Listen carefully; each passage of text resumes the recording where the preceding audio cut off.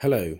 So, this is the first episode of my podcast, which I've just started up, and it grew out of my theology blog called Theology Seeking Faith in Durham, which can be read at theologyseekingfaithin-durham.wordpress.com.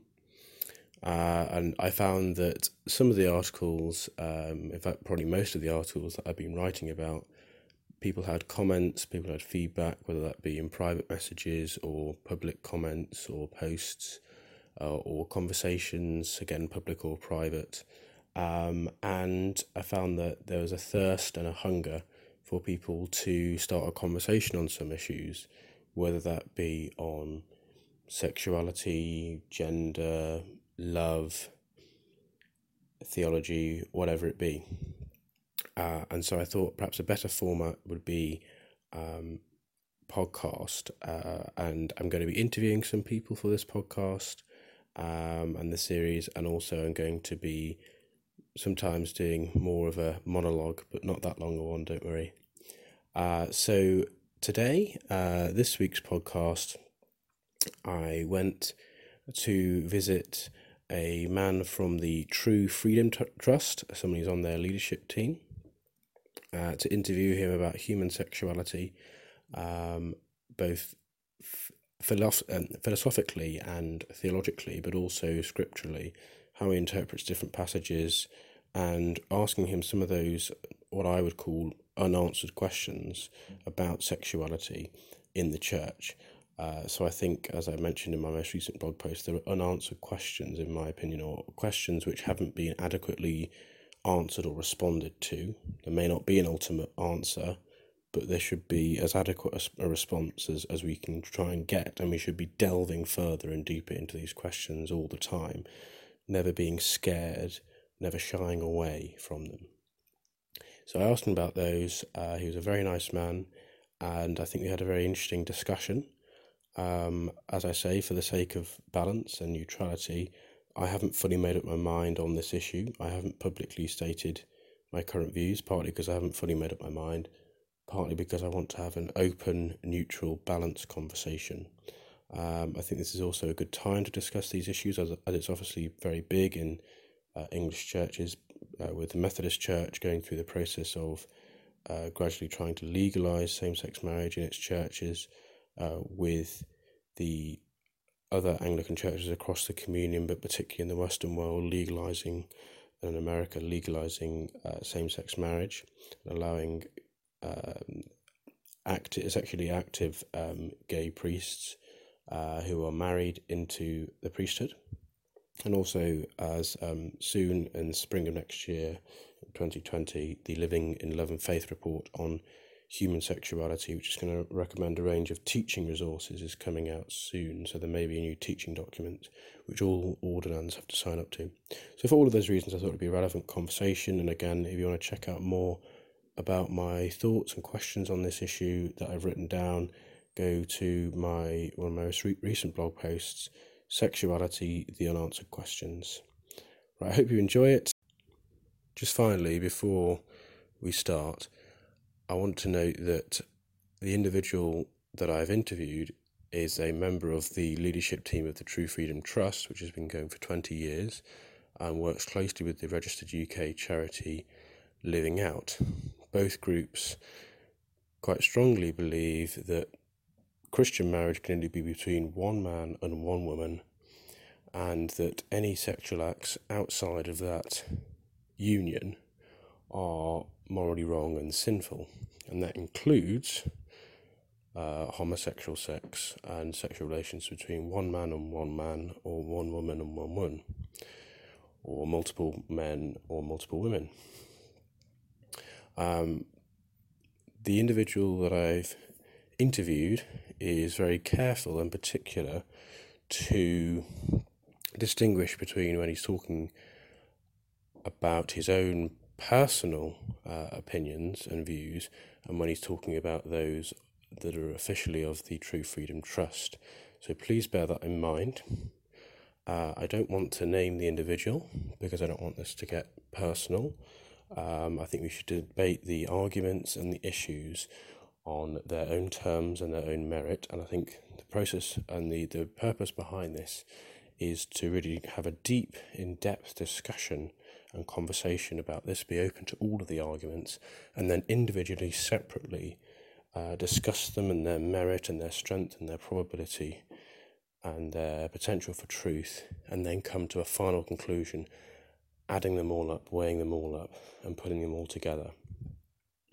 Feel free to give any feedback with any comments below this audio file, or you can send me private messages on my social media networks, and enjoy. So let's dive in. Hello. So this is the first episode of my podcast, which I've just started up, and it grew out of my theology blog called Theology Seeking Faith in Durham, which can be read at theologyseekingfaithinDurham.wordpress.com. And I found that some of the articles, in fact probably most of the articles that I've been writing about, people had comments, people had feedback, whether that be in private messages or public comments or posts or conversations, again public or private. And I found that there was a thirst and a hunger for people to start a conversation on some issues, whether that be on sexuality, gender, love, theology, whatever it be. And so I thought perhaps a better format would be podcast, and I'm going to be interviewing some people for this podcast and the series, and also I'm going to be sometimes doing more of a monologue, but not that long a one, don't worry.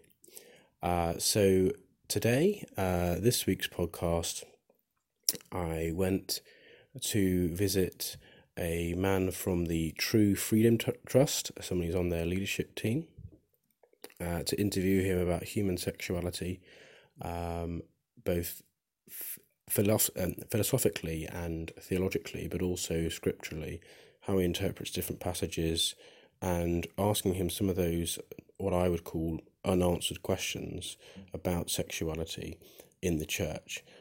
So I think, as I mentioned in my most recent blog post, there are unanswered questions, in my opinion, or questions which haven't been adequately answered or responded to.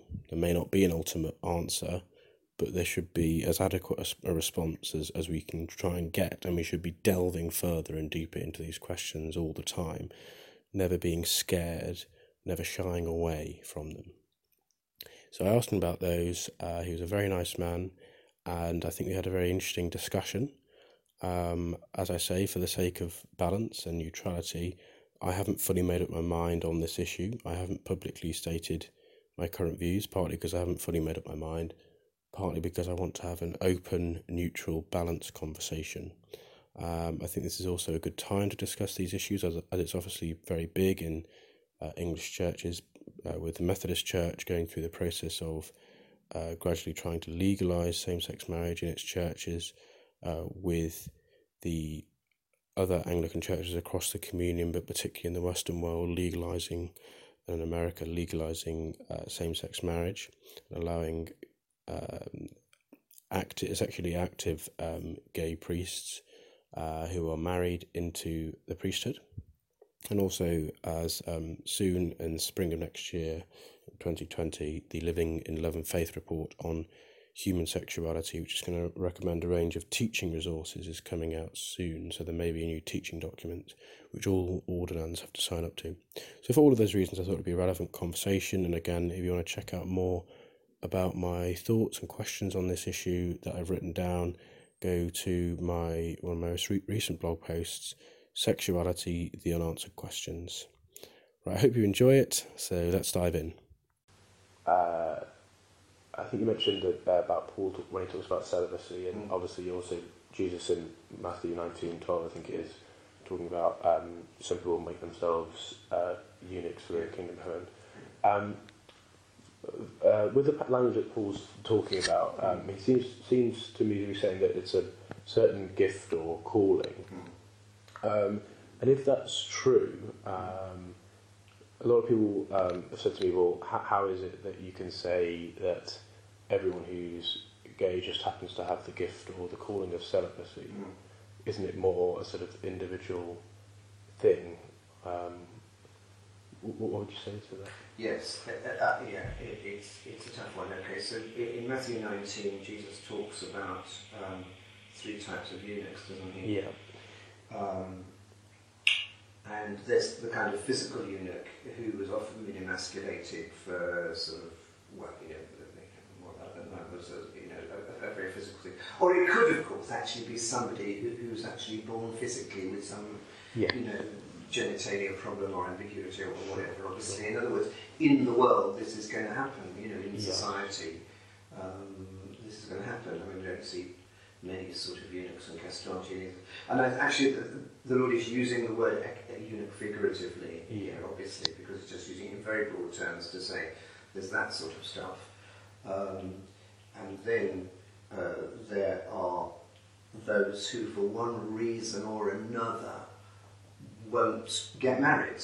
I gave a bit of a talk at my church on this a few months ago, and a couple of the sort of single older ladies, of course, more single older ladies than many in the congregation said, well, for most of us it will just didn't happen. I just didn't meet the right guy or the right one, whatever,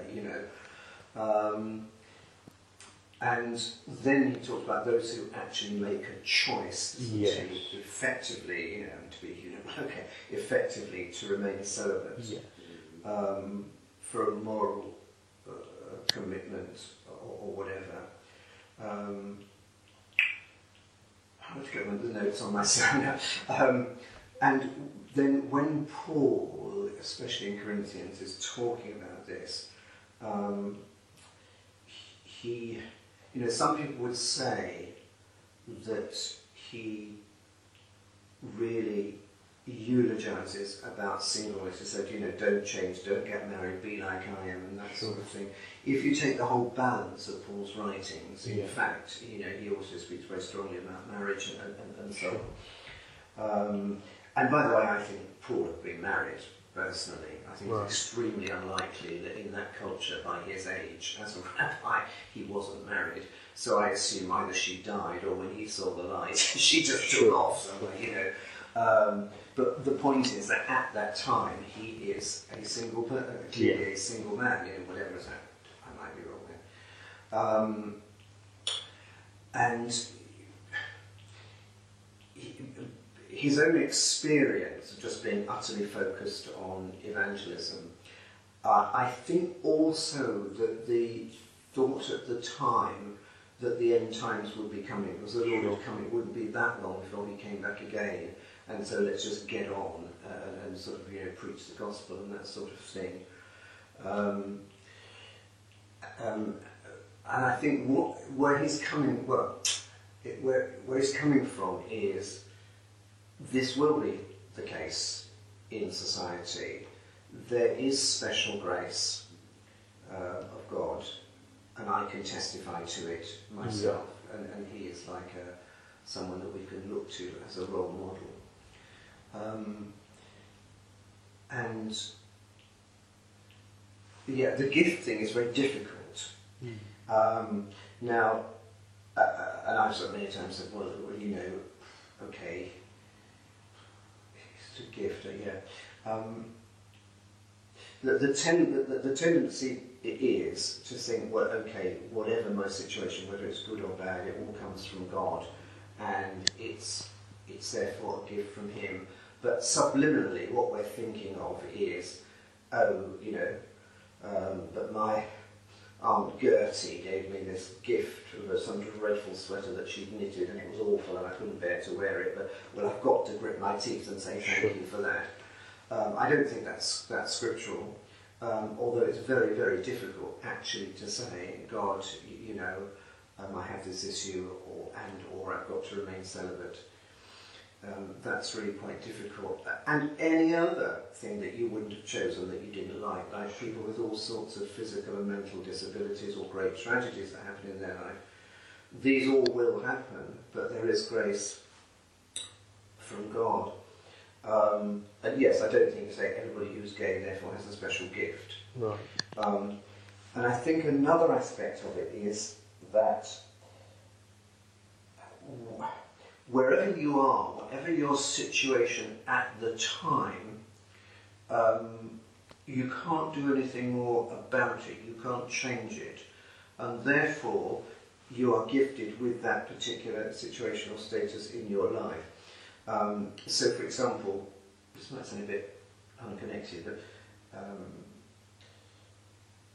I've met a number of people, and one friend very often, or fairly often, would say to me, I don't know if I'm a real Christian. Am I really pleasing to God? Have I really repented of my sin? Am I really leading a good life? Now, I think probably every Christian world over at times would have that feeling, because we're always going to fall short. We've always got to grow in God. And I would say to him, it's a very simplistic answer, is, okay, God accepts you as you are. You genuinely get on your knees, or you don't even have to do that now, repent of your sin. He then says, if your heart's genuine, you ask for forgiveness, that he will give you forgiveness. You accept him, so you are a Christian. You've come to faith, you've believed, you've repented. So right now, at this point, you are a Christian. Okay? Yeah. Now, whatever else there is in your life, right now, you made some huge mistakes at work, for example, because you weren't functioning as a Christian. Or you've got issues like you've been into wrong sexual relationships or whatever. But right now, you are a Christian. And as you follow Jesus, as you do God's will, he will change you and then help you with your circumstances. So whatever my status at that point is a gift from God. So for example, if I were 18 or 21 like you, or 26 or 36 or whatever, and single, right now, that is a gift from God. That's where I am, that's what I am as a believing Christian. And that singleness could be, well, I'm still very young, and I haven't yet met the right person, or I'm following my studies on my career for another few years. It could be that my relationship broke up. For whatever reasons, good or bad, it doesn't matter who's guilty. You can still repent before God. It could be that you're a widow, that you're divorced, that you're between marriages, or whatever. But at that time, this is what I have to live as my life, as a gift from God. Now that might sound a little bit of a sort of a waffly sort of politician's type answer. No.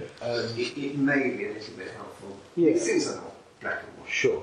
So I think sort of general gist is about all being gift and trying to be grateful and thankful in each situation. Yes, that's right. So would you say that God is controlling all situations in our lives and all circumstances, so therefore whether or not you're single or married at certain points in your life, that's all from God, or is it partly you and partly God, or? Oh, that's another very $64,000 question, isn't it? Yes, that's right. Right. Does God ordain absolutely every circumstance? Does he tailor-make your situations and that sort of thing? A cop-out from that question, of course, is, well, God is ultimately in control of absolutely everything. I don't go along the line of, coming one level down from that and saying God is actually sitting there and sort of planning everybody's path. I get shot out of this. Or especially bringing difficulty or tragedy or trials along them to test them out. I don't go that way. Sure. Having said that, there is no doubt that we will all face trials because of the world we live in. Yeah. And the scripture is quite clear that we will all face trials of different kinds, and it's these things that are going to be the making of us, because it's how we embrace them, our attitude towards them, how we handle them, how we get through them, and that sort of thing. Would I say, the Bible's clear that God doesn't put temptation in your way, but he certainly will bring or allow, a big difference, trials to come. You're getting into more general ground here. I mean, would I say that God has sort of always, I've really been a Christian sort of all my adult life really, would I say that God has sort of ordained every step and every trial? No, but I very often when I look back and I think, oh, I mean, like for example, I would say, you know, when I was much closer to yours, I reckon it's sometimes the most ridiculous choice of A-levels. I made the most ridiculous choice of university. How things might have been different, and yet when I look at how things have worked out, I said, goodness, if I hadn't done those ridiculous A-levels and done that ridiculous degree, sure, I wouldn't have been blessed by this, and this. Opportunity. In the same way, some people are very strong on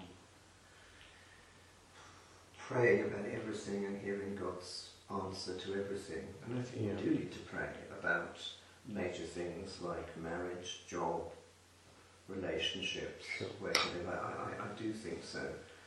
But actually, God does give us cerebral powers, all sorts of free will decision making, thinking, intellectual skills, physical skills, and He expects us to use them. And I don't think that the main thing is, believe it or not, even what job I should do or where I live, but more the calling of a Christian is to serve God and to be in a position, a situation where, first of all, I can grow my personal relationship, and secondly, I can share my faith with other people. Yeah. And the most important thing is that I can get on and do that, rather than saying, should I be a vicar, a solicitor, a teacher, a doctor, sure, whatever. So that waffled into the general there. But come back to your question. How can I help a little bit more? Yeah, you know, the reason I said that is just because of what you were saying about God gifting different situations. But I think that's made it clear. Thanks. I was just going to ask. Obviously, one of the big passages about homosexuality and same-sex attraction is 1 Corinthians 6, and obviously there's it's termed a vice list of different sins about theft and drunkenness and etc. I guess what my question would be how I'm presuming that you're holding to salvation by grace alone through faith alone. In which case, why is it that he says that those particular groups of people that he lists will not enter the kingdom of heaven? Doesn't that imply that there's something to do with works involved there? Maybe, yeah. That's another great argument about the, sort of grace and works and so on. I think you always asking me about my personal theology here, and yet it is by grace, it is by faith alone. But what is very definitely expected is that following that you do works. You don't earn your salvation. But it's very, very much, you read James on this, you very much, once you've received faith and grace from God, then there's absolutely no doubt that we are expected to work. Now, with that passage in 1 Corinthians 6, first of all, realise that Corinthian was absolutely the sin city. Corinth was absolutely the sin city of the time, and there was all sorts of stuff going on there. And I suppose, in fairly simple terms, the way I would see it, and I'm definitely no theologian. We've got a couple of people in the organisation who do most of our speaking engagements, and I don't. I do the pastoral work mainly. And that is that there was all sorts of stuff going on in Corinth, as there is everywhere, but very particularly that's the environment at the time. And people who deliberately chose to follow those sorts of lifestyles,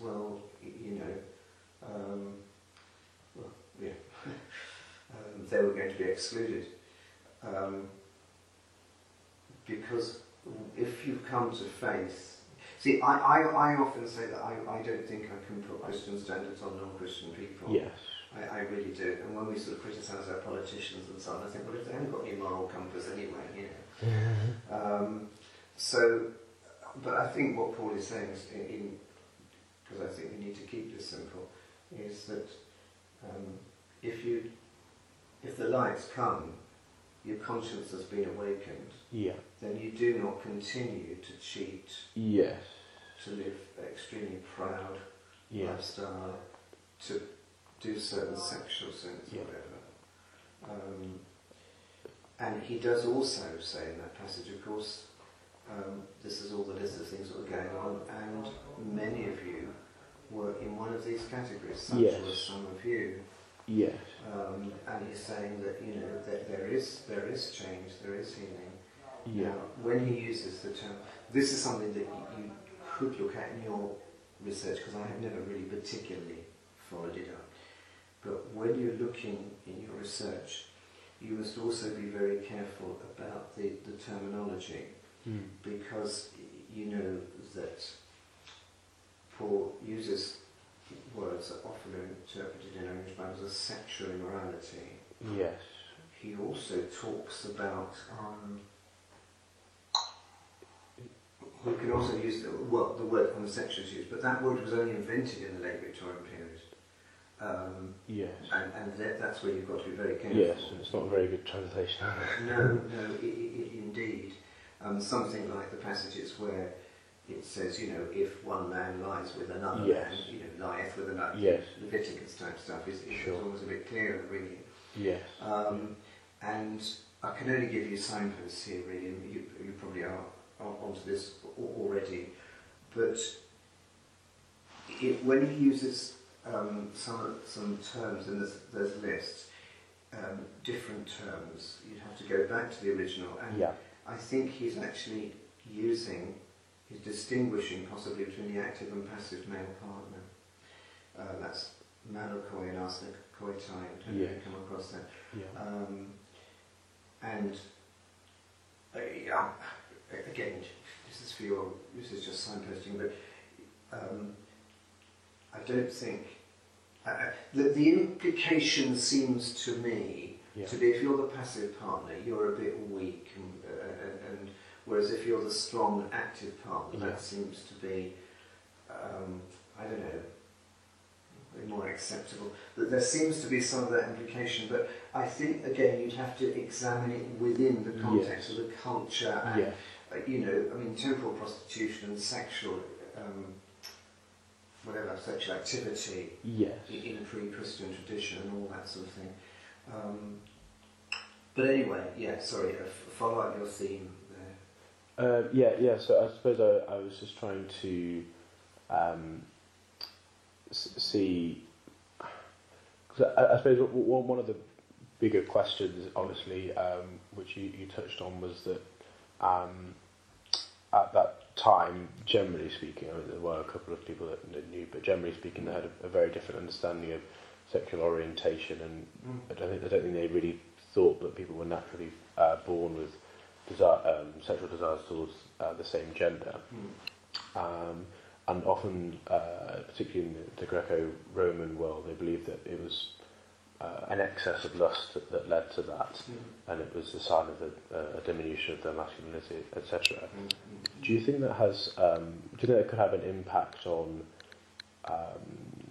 the relevance of that passage in 1 Timothy 10 today, or do you think that Paul did know and did understand sexual orientation, or? I think it would be different, actually. I think his understanding will be different, because in those sort of pre-Christian cultures, it was very acceptable for a man to have sort of a rent boy type thing, wasn't it? And they wouldn't be described in today's parlance as gay or anything, but that was actually the sign of manhood, I think, is that, you know, you had your woman, your wife, or whatever, but for your sort of delight and gratification, down the bathhouse or whatever, you would sort of be having some sort of sex with boys. So, yeah, that needs teasing out within the culture. But I think Scripture is quite... We would say that Scripture is quite clear that a physical, sexual contact between, say, two males is not what God wants. Yeah. Yeah. So, I think often on the more liberal side of the debate, there's a lot of trying to sort of get around the terms like you mentioned, arsenicotes, and a lot of people will try and say actually it's hereditary or it's master-slave relationship with dominant, etc. But I think really that this overwhelming scholarly consensus today, anyway, is that it just means a male lying with a male, and that can include those things, but it's not limited to those things. That's right, absolutely. So I certainly agree with that. But I suppose that the question would be, would you approve of a celibate civil partnership that was same-sex, or... a celibate civil partnership? Yes. Gosh, that's very interesting. Well, I suppose, for example, in the church thing, it's quite common amongst the priesthood, isn't it, of someone like Geoffrey John, for instance. Orange cold. He was dean in the Church of England. Yeah. I just hold that question. Sure. Thank you.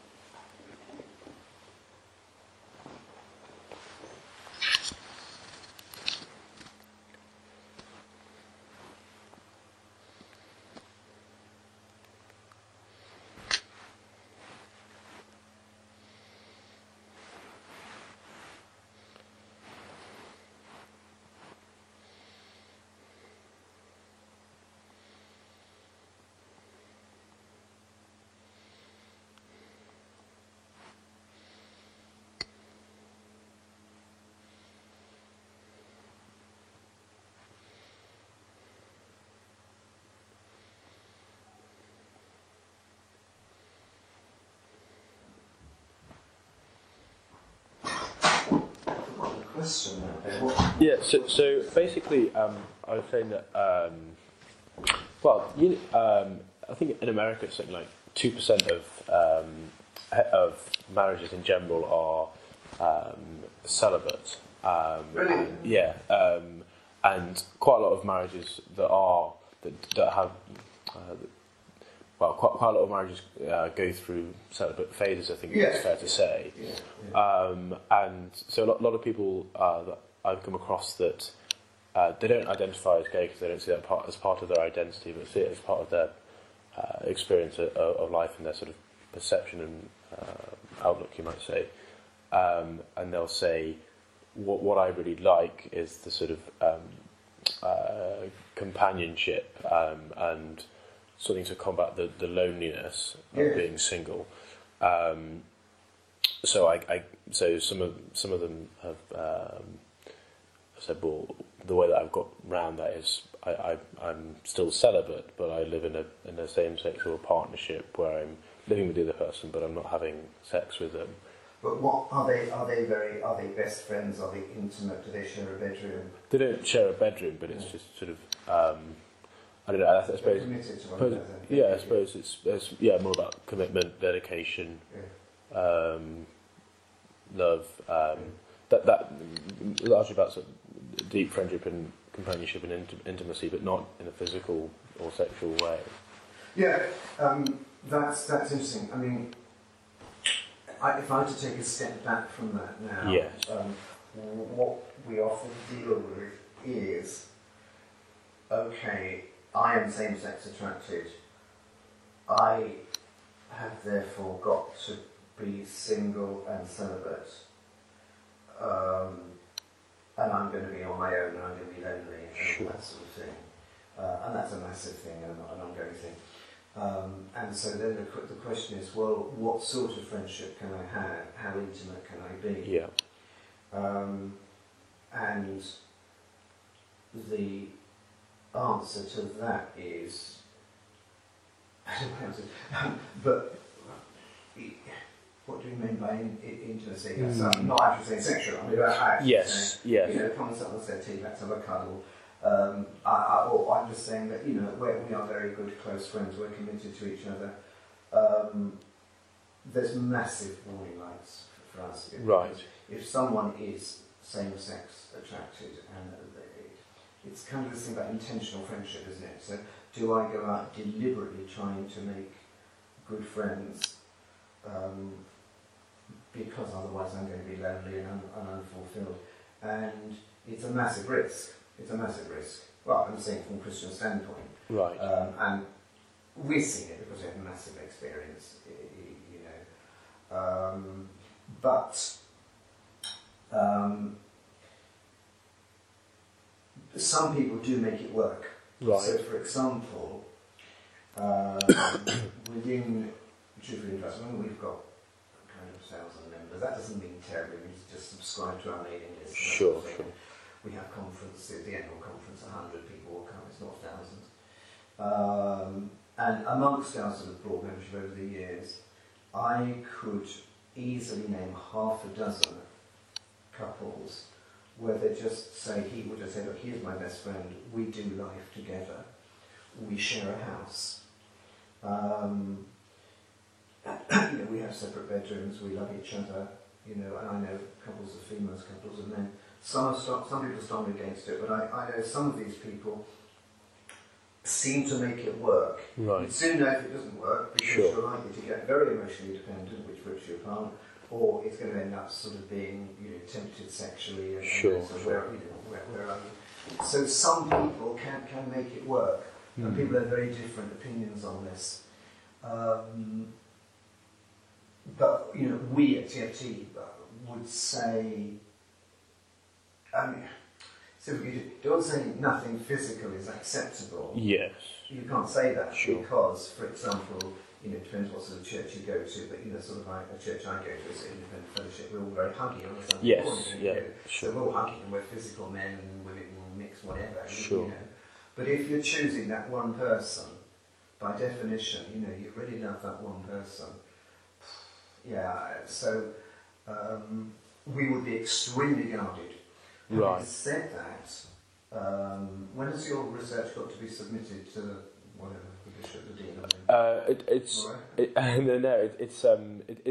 It's just personal research, really. Yeah. The reason I say that is because our annual national conference is always the first weekend in October. In Shropshire. I suppose you've gone back to Durham then. And it's for support of SSA people. So a lot of the people are SSA.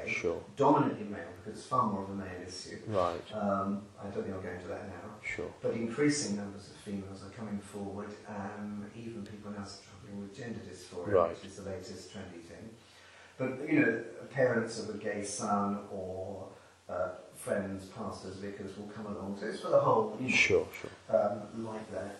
We have talks. It's actually the Bishop of Birkenhead is doing 4 main talks this year, and then we always have some optional seminars, and there are 3 seminars this year. One of which is this whole thing about house sharing, having a good close friend, one very good close friend, acceptable? How do you make it work? Sure. And so we've got two couples, well, so a pair of men. No, we've got two female couples who live in a house share. We've got two single, actually one of them is Minnie.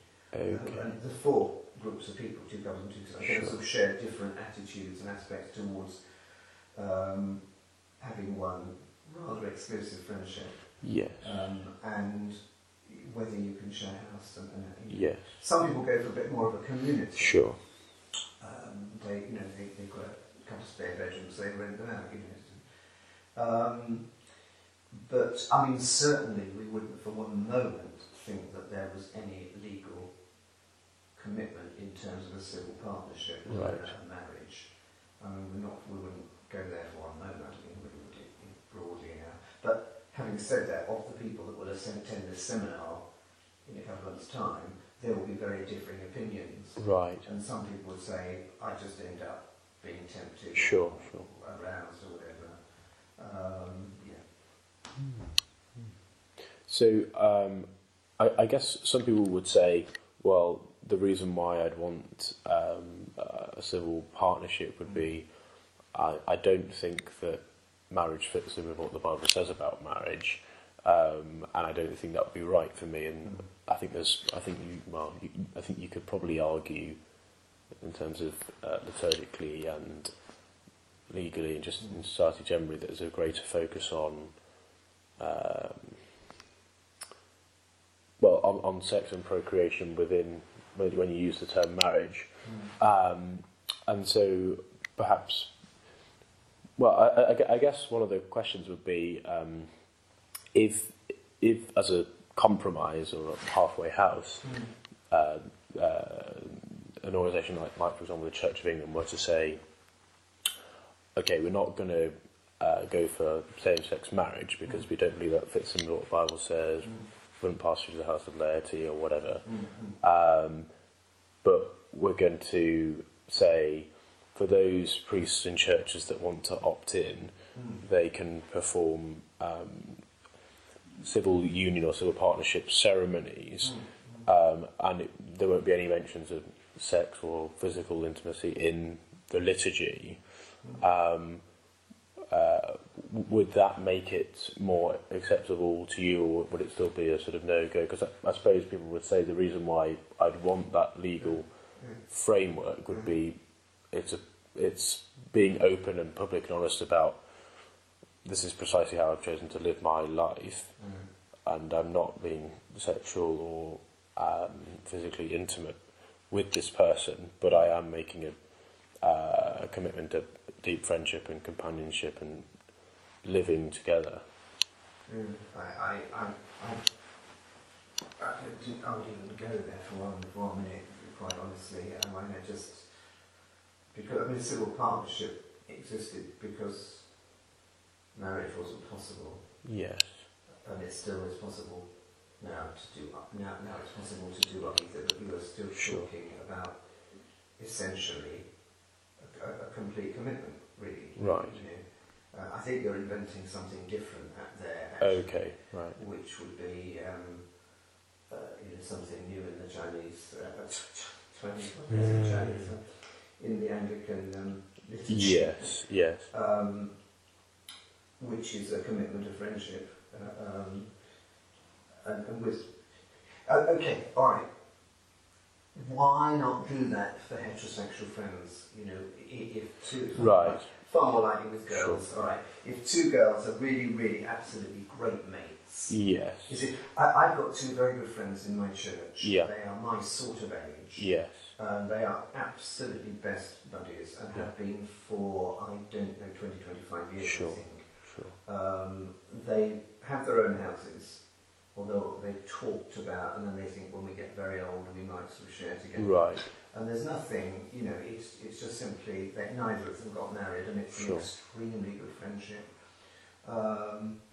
The thought that they might sort of have some sort of church blessing or whatever just sort of fills me with horror. But if we're actually talking about two ladies who are actually same-sex attracted, it seems to me, how do you dismiss the sex? You know, Right. I couldn't even go there, to be honest. Right, But okay. there we are. And It's finding excuses. It's sorry. no, it's fine. In the end, you sort of we can find all sorts of ways around Scripture. You know, like Yes. the Levitical thing is often dismissed, Sure. well, reasonably explained by Yes. the fact that there was a lot of temple prostitutes, and what he's really saying is that you're not to go up to the temple and have sex with a young boy. Kind of Sure. don't doubt that.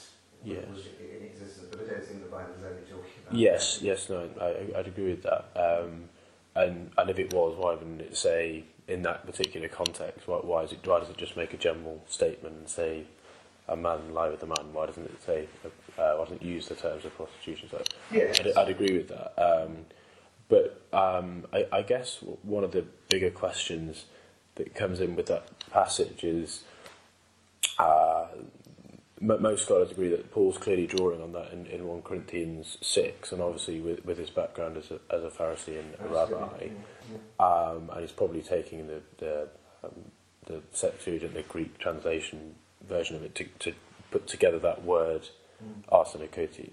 Why do you think it is that Paul chooses to create a new word for a man lying with a man when there are already lots of Greek words at that time for homosexuality in general? Because I suppose that's one of the arguments that a lot of people who are more liberal on this issue will say, well, if he was just talking about adult, consensual, long-term living same-sex relationships, then he would have used one of the words that was already in existence in that language, in that culture at the time. I don't know. I can't answer. You're getting a bit too theological. Sorry. I could. You know, if your researches fail on that, I could certainly put you in touch with our main speaker. He's very theological. I'm Thank sure you. he would. That'd be great. He might just give you an opinion on that. Thanks. You know, and just sorry, I'm sorry. That's fine. With the other thing that people sometimes argue for is, what about a committed, celibate, loving, monogamous relationship? Yes. And I would understand that. I mean, I would totally understand. Sure. I have sympathy with it. You know, and I'm talking about the sexual relationship, because I mean, the homosexual non-Christian lifestyle is extremely promiscuous. It's very, very promiscuous. It's very sexualized and very promiscuous compared with heterosexual. So I would understand that, you know, the committed, monogamous, loving, faithful. Sure. And I don't want to knock gay relationships, because I know that there's a huge divorce rate amongst opposite sex couples anyway, but gay relationships are not usually very long lasting. You know, or, you know, they do last 10, 15 years and then they break up. And that would be silly just to say that's a, you know, generalisation, but I think if you were to examine statistics on this, because it's not ordained by God, it doesn't work, basically. Sure. I say. So I would have a lot of sympathy and understanding with someone arguing from that point of view. Yes. But I'm afraid that still we wouldn't go there. You know. So another point people will say is, because of Paul's background as a scribe and a Pharisee, and being very zealous about his faith, that what he is doing in 1 Corinthians 6 is taking the verses from Leviticus 18 and 20, I think it is, and ripping them out of the Old Testament context and then simply importing them into the New Testament, the New Covenant, without a specifically Christian explanation, justification as to why is that still wrong now, whereas other prohibitions about not eating shellfish or about not wearing clothes of mixed fibres, things like that. I suppose the question would get on to, well, because a lot of people see it as a ceremonial law prohibition. Why is it so why does it suddenly change from Old Testament to New Testament, from being ceremonial to moral law? Do you think? Yeah. I think again that's a big theological thing. And I can really understand that again. Sure. You know, that why is it we can eat shellfish and trim our beards, Sure. but we still can't have sex with a man? But I think people who've really examined this and written about it would actually say that it's absolutely true that some of the Levitical law still holds and some of it doesn't, and that the New Testament is actually clear. You know, if, for example, in the New Testament there's a complete change and you now are able to eat all foods, you know. In other words, the New Testament is actually clear as to whether they are upholding what was written in Leviticus or saying there's a new law. So you have to examine it bit by bit, really. Yes. But then some people, you know, Christians who I know, rub shoulders with, actually would still say, I will never eat, for example, yes, they won't eat black meat. And I don't eat sort of mold. Yes, yes. And I suppose some of those things you think, well, it doesn't really matter whether I have black pudding Yes. for breakfast or not. Sure. Whereas the sexual things, you've got to examine that bit by bit. Really, Yes, in terms of really what the New Testament is saying. Yes, yes. And traditionally, obviously, and especially in the Roman Catholic Church and probably the Eastern Orthodox Church as well, part of the reason why marriage and long-term sexual unions that are legally recognised have been limited to people of opposite sexes and to heterosexuals has been largely to do with procreation and reproduction and creating a stable, loving environment for upbringing and the raising of children, etc. One of the questions, I suppose, would be for those so let's say you have an adult man and an adult woman, and they're both infertile, and they both know that each other is infertile, and they said, we want to get married, and they're both Christians. Would you say that the fact that there's no chance that either of them can reproduce would limit or constrain or restrict their marriage? Is reproduction or procreation such a key pillar of marriage that it would have to restrict their marriage if they knew they couldn't perform that function, as it were? So you're saying that they shouldn't get married? I'm not suggesting either way. I'm just trying to ask, would that be your view that they shouldn't get married, or would it be that their marriage would be of a lesser order, or it would be restricted more? Or? Well, that is... I mean, I'm just shooting at you. I'm Sure. saying no, not for one moment. And you only need one of them to be infertile anyway, not both of them, let's face it. And I know a lot of couples who've done that, and a lot of couples who've ended up adopting. Right. I think you do raise an interesting broader issue, that I think procreation and the size of your family is massively important in the Old Testament. And there's a sense in which still strength and everything in a lot of non-Western societies is still very much measured by how many children you have, especially sons, obviously, and the great ignominy of not having a child, especially not having a son.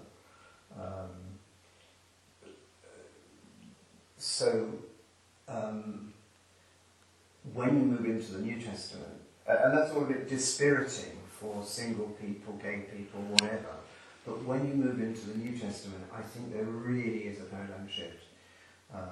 And I think the emphasis is far more on spiritual children. And talking about the eunuch passage in where is it, Matthew? Matthew 19:12, I think it is. If you look, now there's a eunuch passage in, I think it's Ezekiel? Yeah, I think there's one in Ezekiel and one in Isaiah, I think. I think it's Ezekiel. Yes, yeah. It's a prophetic thing. Yes. Where the prophet speaks about, even though you've been a eunuch and you're like a dried up old tree, and I know there's different levels where that can be applied. Yes. But I think that's wonderfully prophetic about the future, that it's not all about physical children. And there's far more of an emphasis on spiritual children and everybody having a place in the body, yes, and there being a role for single people. I think yes, that's very much the shift. Now, going back to the Matthew 19 thing again, yes, choosing celibacy for the kingdom. yes. I mean, I threw this out to my church. I said, how many individuals do you know who actually simply said, I will not get married, Yes. because I will Sure. save myself to do the Lord's work. And I would think that's absolutely minuscule. Yes. Yeah. Absolutely Yeah. minuscule. But then, of course, Paul also says, you may as well go off and get married if you're just going to burn up. Yes. And that yes. is completely understandable. I think there's actually still too much, possibly too much of that in the churches these days, in saying, okay, you know, you're only 20, you're only 23 or whatever, but you know, you've got a very good relationship with that girl, and so before you slip up, go off and get married. Yes, a rush to it, yeah. And then I think that might explain some of marriages not really lasting. Difficult, it's hot stuff. Yeah. Yeah. So when Paul talks about that, he seems, taking that passage on its own, perhaps we shouldn't, but taking that passage on its own, it seems from the sort of way he expresses it that marriage is a sort of lesser of two evils, or a necessary evil to contain lust and excessive sexual desires. Yes, that's right. Yeah. Do you think that more generally, do you think it was largely contextual, or do you think more generally had a more positive view of marriage? Or yes, I think he probably did have a positive view. You know, some people say from those couple of passages that Paul was a clear misogynist. You know, but I think he's just being very, very honest and very, very practical. Sexual desire, that sort of thing. Yes, yes. I suppose some of it might come into sort of the aestheticism and a lot of that, and that culture of, it was seen as being, well, you could be a better philosopher if you were thinking on that kind of thing, and more committed to your writings and etc. I suppose one of the other questions is, obviously one of the other passages where this is talked about a lot is 1 Timothy 1:10, where the same Greek word, I think it's the only other time it's used in the whole Bible of arsenokotes is used.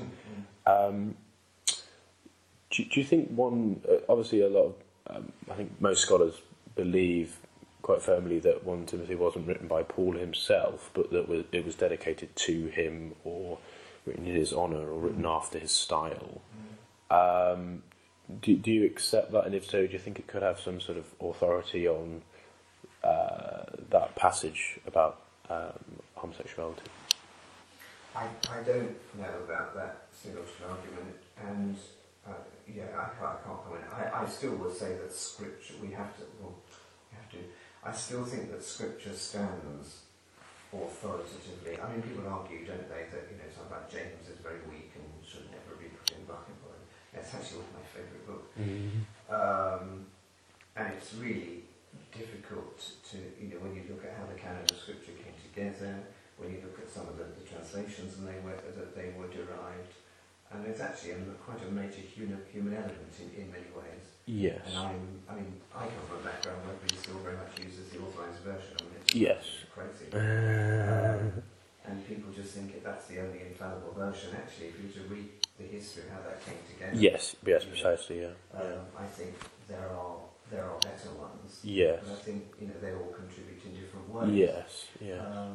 And then, I know so many people in my neck of the woods really who say, my goodness, you know, you've got to follow the AV because this word is wrong. But hang on, what about every translation that's gone on and then not being translated from the original bit? Yes, yeah. What about every different culture where, you know, the culture is a hot, dry Middle Eastern desert? Yes. What about the Eskimos, where the same words don't even exist? And I think, really, we can then become so obsessed with the absolute letter. Sure. I think the amazing thing about the Bible is that God has actually protected and preserved that truth over thousands of years through every culture, through every translation or mistranslation. And still the truth can come through. to my mind, that's where I would come. Yes, I think that's a good point, because I think a lot of the books that are not all of them, but quite a lot of them that are outside the canon today were found later on, and so there'd been a whole period where they hadn't been known of or been read in cultures, and so it doesn't really work well with the sort of divine inspiration of Scripture idea and the idea that God preserves and keeps His word to His people. I think that's a good point. Obviously, the other big passage is Romans 1, particularly sort of verse 24 onwards, which talks about because people rejected God and turned away from Him, He gave them over to active same-sex practices. That's one expression. Yes, yes, that's very true. Yes, and obviously there are lots of other ones, as you rightly say, and that obviously goes back to 1 Corinthians 6, where it talks about lots of other practices. And another point, which I think is widely accepted, is that most sexual sins in the Bible are actually heterosexual ones. But I think the question here would be, when Paul says he gave them over, doesn't that imply that he's talking about people who originally they were heterosexual and had those desires and urges and attractions, and they were born with those, and then he gave them over? So in other words, he transferred it. So perhaps it could be argued that Paul isn't referring to people who are naturally born with same-sex attraction and have had that throughout. What would you say to that? Yeah, I have heard that argument, and some people would actually say when you use unnatural way of expressing that depends what your natural is. Yes, precisely. Yes. Which I don't think is a very strong argument. Right. I wouldn't go down that line either. Personally, I would tend to think, and I don't think my theology is right, or I represent TFT because it's way beyond. But my take on it would be that where people chose a particular lifestyle or activity, knowing in their conscience that this wasn't right, then in the end, God says, okay, get on with it, until such time as you see the error of your ways, because you have got a conscience. Do you see what I mean? So, I think the Lord pursues us, He follows us, He looks up for us, He tries to draw us back like the son of the father of the prodigal son, and that sort of thing. But I think there are also occasions when we willfully choose, and especially in something that's very sort of pleasurable to the senses, like gambling and winning money, like drinking and getting drunk, like sex, more hedonistic. Yeah, that's right. That's right. Yeah. So, no, I don't think it says anything about turning someone's sexuality around. I think really that scripture is talking about idolatry. Yes. It's often picked up as a very strong thing to do with homosexuality. I think that's a very small or incidental. Yes. Going back to 1 Corinthians 6, in terms of obviously from verse 9, he talks about the vice list, and which includes homosexuality. Also, I think it's in the same chapter earlier on, he talks about hair length and it being apparent to us what the natural hair length is for males, that it's short, and for females it's long. And there's that. Sorry, I think it's 1 Corinthians 11 actually. And obviously, well, I think it's fair to say that most Christians today would say not particularly bothered how long hair is, and it's more a cultural, perhaps subjective, relative thing, and it's not really apparent in nature. Nature itself doesn't teach us that, which is what Paul says. If that's the case for something like hair length, and he's using the same language of natural, and does not nature teach you itself, do you think that could have some sort of bearing on his condemnation of homosexual sex in the earlier chapter 6? I think culture teaches us what is acceptable. The culture of the time, in the main. So, because we're fairly persuaded that men had quite long hair in Jesus' day. Yes, we? yes. We're fairly persuaded about that. And another one is what clothing you should wear, about women shouldn't wear women's clothing and so on. Yes. And some people, I've known people, especially in the 60s, 70s and so on, who, the men were very strong that their wives should not wear trousers. Yes, yes. And I think there's still a bit of that. Well, probably people like the Amish and Mennonites would still do that today. Yes, yes. And I must say, I do much prefer ladies to waistcoats and dresses than trousers in the main.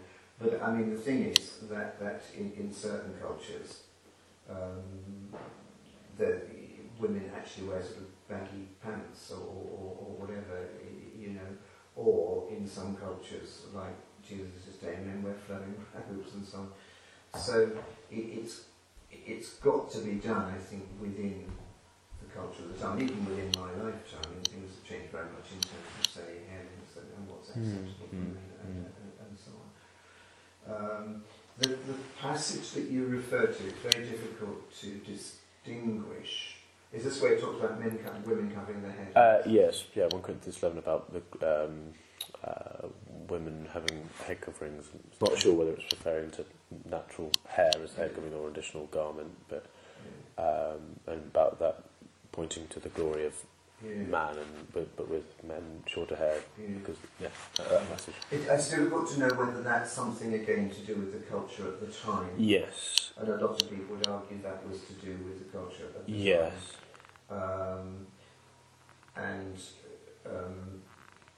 Some people, I mean, in my church, a lot of historically wore hats. Now, I think half to 2/3 of the women actually in my congregation on a Sunday morning would still wear hats, but it's only about a half. Sure. There's a word in theology about I can't remember what the word is, where it's an absolute given, it's essential to our Christian faith, and other things are secondary. Is it first principles and about primary and secondary issues? Well, that sounds like it, primary and secondary. Yes, yes. I'm not sure the specific. No, but I think even in my church, for example, I don't think most of our leaders now would say that head covering for women is a primary thing. Yes, primary, yes. Whereas they're not going to say a little bit of fornication on the side, or not going to do that, are they? I think one of the points just developing on that is, obviously the question is homosexuality natural or not? And then if you answer, okay, it's not natural, which is what Paul seems to say, and what a lot of Christians on the more conservative side seem to say, it's then another jump, arguably, to say, from going, it's not natural, to saying it's wrong, because you could say all kinds of things that a lot of Christians use today on a regular basis, like technology or new medical treatments, etc., aren't natural. I suppose it depends how you define natural. It's a bigger debate. But would you say, I suppose this gets into a very big question of why people think homosexuality is wrong, above and beyond the Bible seems to say. I guess the question would be, how do you make that transition from saying it seems not natural to therefore must be wrong? Right, yeah. I think I would say homosexuality depends what you've got to define your terms. Yes, so I can't just say homosexuality is wrong. I can't say homosexuality is a sin. Sure. That's why the term same-sex attraction or same-sex temptation is a bit better. Yes, yes.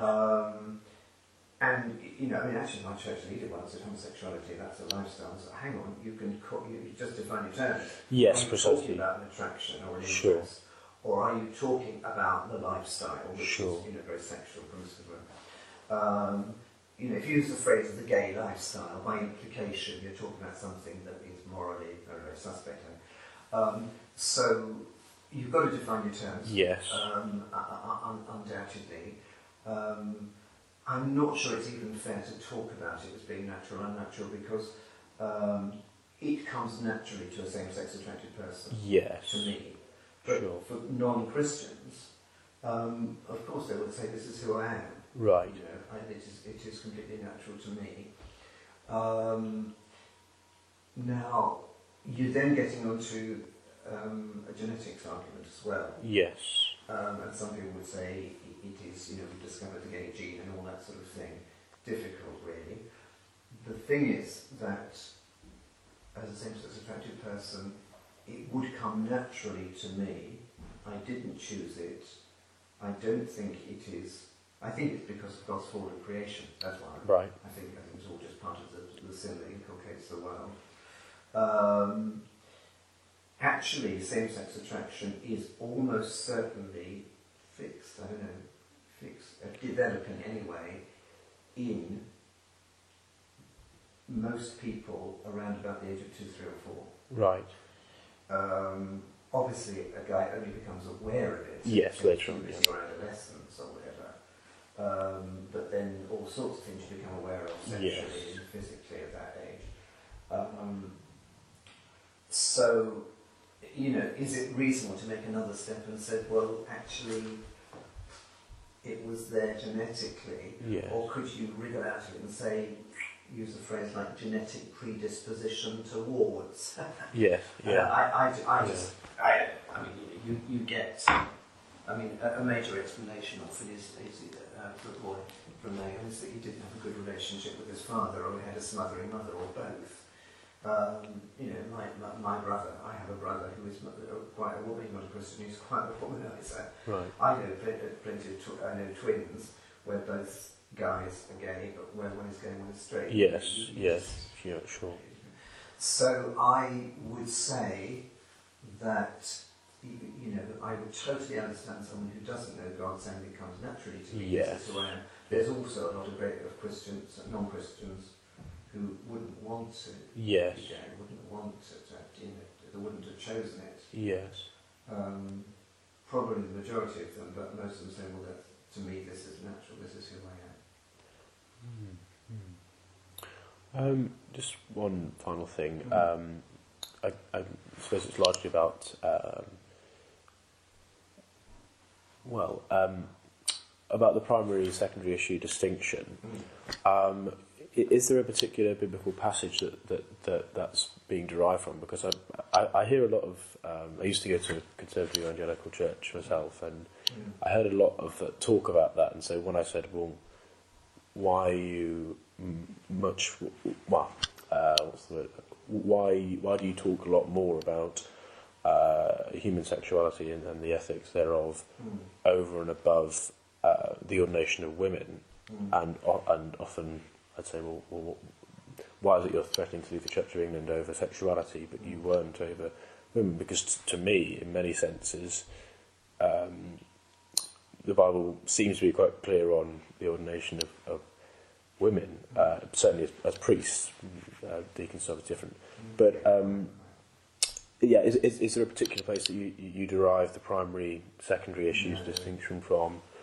Another question would be, how do you know that the ordination of women as priests is less important than sexuality? No, that's a whole other kind of... you have to... Because I don't know enough about the primary and secondary and all that sort of thing, really. But I suppose sexuality is always raised as the hot potato, and because of all the implications of it and that sort of thing. But I would agree. I mean, I've got a friend who was in the Anglican ministry for quite a number of years, and when they started ordaining women priests, was it 20 years ago? Yes, I think so. He absolutely couldn't for one moment ever find any justification for when had to leave the Anglican Church. They got quite a good payout at that time. So no, I can't really help you on that, to be honest. And one problem, it's a bit of a sideways shift here, one of the problems is that the word homosexuality is so absolutely highly charged And I even sat it with a group of my elders from church once, and one of them said, but it's an abomination, isn't it? And it's sometimes seen as the worst sin when it's not even a choice, you know. And as I said, there's an awful lot of things that are an abomination. I don't think there's a hierarchy